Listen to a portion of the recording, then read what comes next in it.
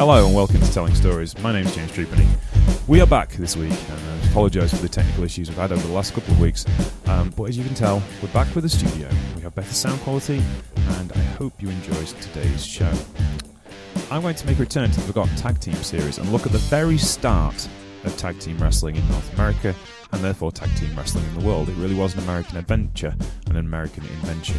It became popularised in Japan and in Europe, thanks to teams like the Fabulous Royal Brothers and of course the Funks in Japan, but it was an American story, and a little bit of an Australian story, and a little bit of a New Zealand story as well. There has been some threads that have gone through professional wrestling throughout the 20th century that we're going to bring together today. From Toots Mondt to the Sheep Herders, we're going to talk pro wrestling, tag team wrestling, some of my favourite wrestling. Toots Mondt is the man responsible for giving us tag team wrestling as we know it today.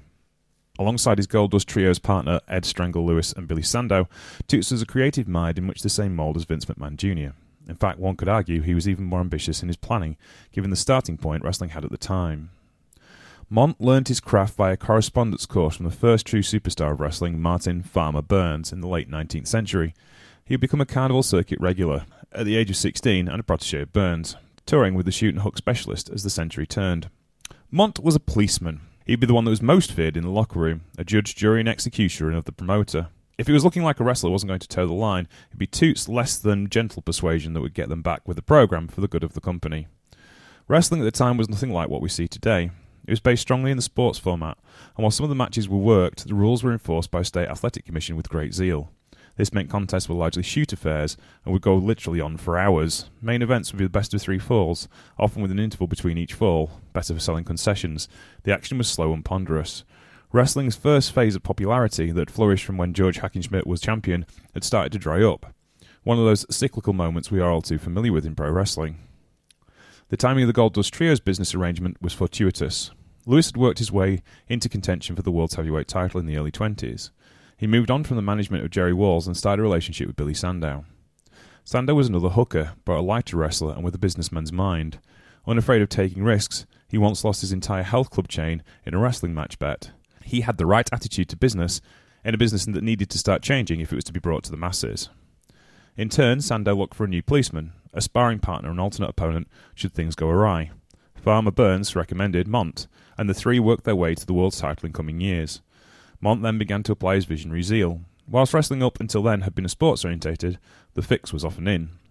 Mondt took that as an opportunity and started to apply theatrical thought processes to it. Wrestling would keep some of the mat work and required for pacing and good storytelling, but add some elements of boxing and stand-up fighting. The object of a match would be to work towards a finish. While wrestling had always been 3 falls to a finish, it was now shortened up to a time limit. This gave it a narrative edge. Leaving the ring also became permissible with the introduction of countouts. Around 90% of what you see in wrestling today was invented by Toots Mondt in this time period. One of his other great inventions would be tag team wrestling. Whilst the slam, bang, western style, as Mondt called it, was a hit, it also changed the business dynamic. Promoters now wanted total control over a packaged product. Lewis may well have been the dominant star and champion, but he realised that he needed other marketable challenges to keep interest in himself, the title, and wrestling. Hackenschmidt had been great, but boring. The idea of the feud was born. While singles wrestling flourished, the introduction of a boxing-style ring at all events allowed for tag team wrestling. Realising that if 2 stars in a match would be a great draw, then logically 4 stars would make even more money.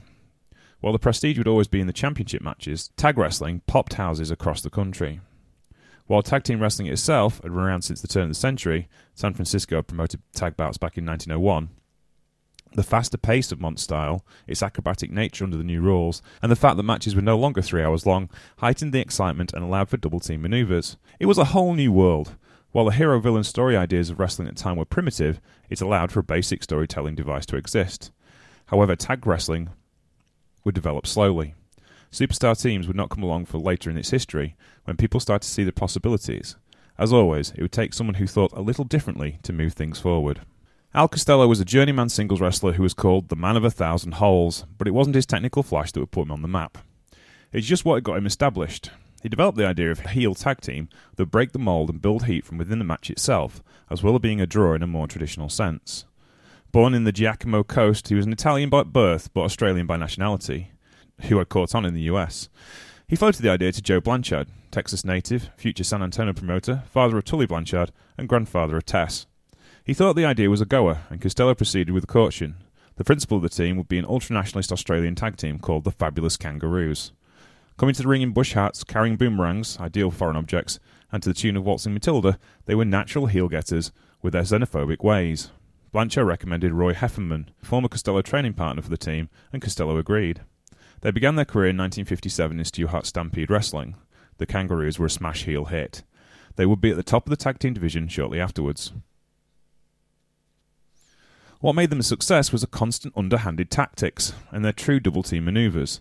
They were the pinnacle of innovation. Although teams of only 10 years later would left them for dust in double-team stakes, they had some slick finishes, including a rather nifty slingshot backdrop combo called the Flying Kangaroo Leap. Essentially, their match plan was to get their opponent into the corner and keep hitting him until he was weak enough to use every foul tactic possible. Moving on from Stampede, their next stop would be the WWF of Vince McMahon Sr. They got over quickly, very quickly in fact. Wrestling at Madison Square Garden one night against the beloved Antonio Rocco and Miguel Perez, they nearly caused a riot. Vince Sr.'s standard practice of maintaining civil obedience was put in place. Turn up the lights and play the national anthem. Thankfully, the fans stopped throwing rocks and drinks at the Kangaroos long enough to put their hands on the heart instead and left them unharmed. It was a sign of things to come and their success that they would have.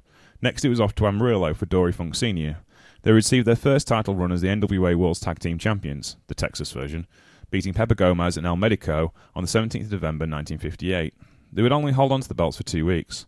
A trip to New Mexico would also bear fruit, but then it was back to New York. Their aim was the NWA United States Tag Team Championship, and on July 21st, 1960, they would relieve Red and Lou Bastion of the title belts. It would be a title they would hold 3 times over the next 18 months. Then it would be down to Florida, where they would be recognized as US champions, even though they'd never left New York with them. Then on to Ohio in 1962, before a run in Japan Pro Wrestling, where they would hold the NWA International Tag Team titles, now part of the Double Cup in All Japan Pro Wrestling. They went barnstorming for the next few years, heading out west to the Outlaw WWA, where they took the WWA World Tag Team titles from Edouard Carpentier and Ernie Ladd. They would then head back to Canada, where they would be fixtures in NWA All-Star Wrestling in Vancouver, a place they were so over as heels that one night they would be forced to hide under the ring while the fans pelted chairs at them, predating the famous Public Enemy chair incident at ECW Arena by some 30 years. Mind you, even the Philly fans would probably draw the line it happened in Vancouver. After diving for cover from the raining chairs, the fans decided to smoke out the Kangaroos and their 6-man partner Stan Stasiak by setting fire to the ring. Thankfully, order was restored. But it showed the level of intensity they could get from the crowd and how believable they were as heels. It wasn't that they did anything big, it was just a slow burn of continuing arrogance and xenophobia. They would start the TV matches with a warm-up routine, usually stretches and some arm wrestling contests. They would, of course, delay the start of the match while their referee looked on bewildered. There was, of course, a need to show how Australian they were, so a rampant flag-waving was in vogue. From there, they would actually wrestle in a fairly scientific way, showing that they could if they wanted to play it straight, which infuriated the fans even more when they took to rule bending. What really wound the crowd up was the double teams, which were basic but advanced for the time, all done within the 5 count. Face teams wouldn't double team back then. It was considered ungentlemanly, especially in TV matches where the teams were thrown together almost at random. They proved their superiority by fair means and foul. Heffernan grew tired of the grind, though. At the top of every card that he appeared on, he decided to go home. He'd set out in 1963 to travel the world, a bid in which he'd succeeded to do, so the Kangaroos were no more. Costello would continue in North America. He found a partner, Carl von Breuer, and formed the Internationals.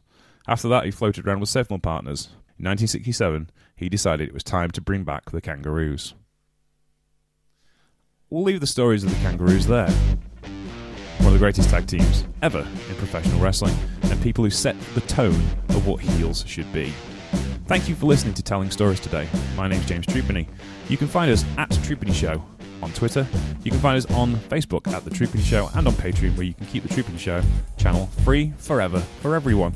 Please listen to Sheriff Lone Star and the Deputies of Hardback. Sheriff Lone Star and the Deputies of Heartbreak, who wrote the theme tune for this song, and go see our sponsors, Powerslam.tv and Indie Empire Wrestling Magazine.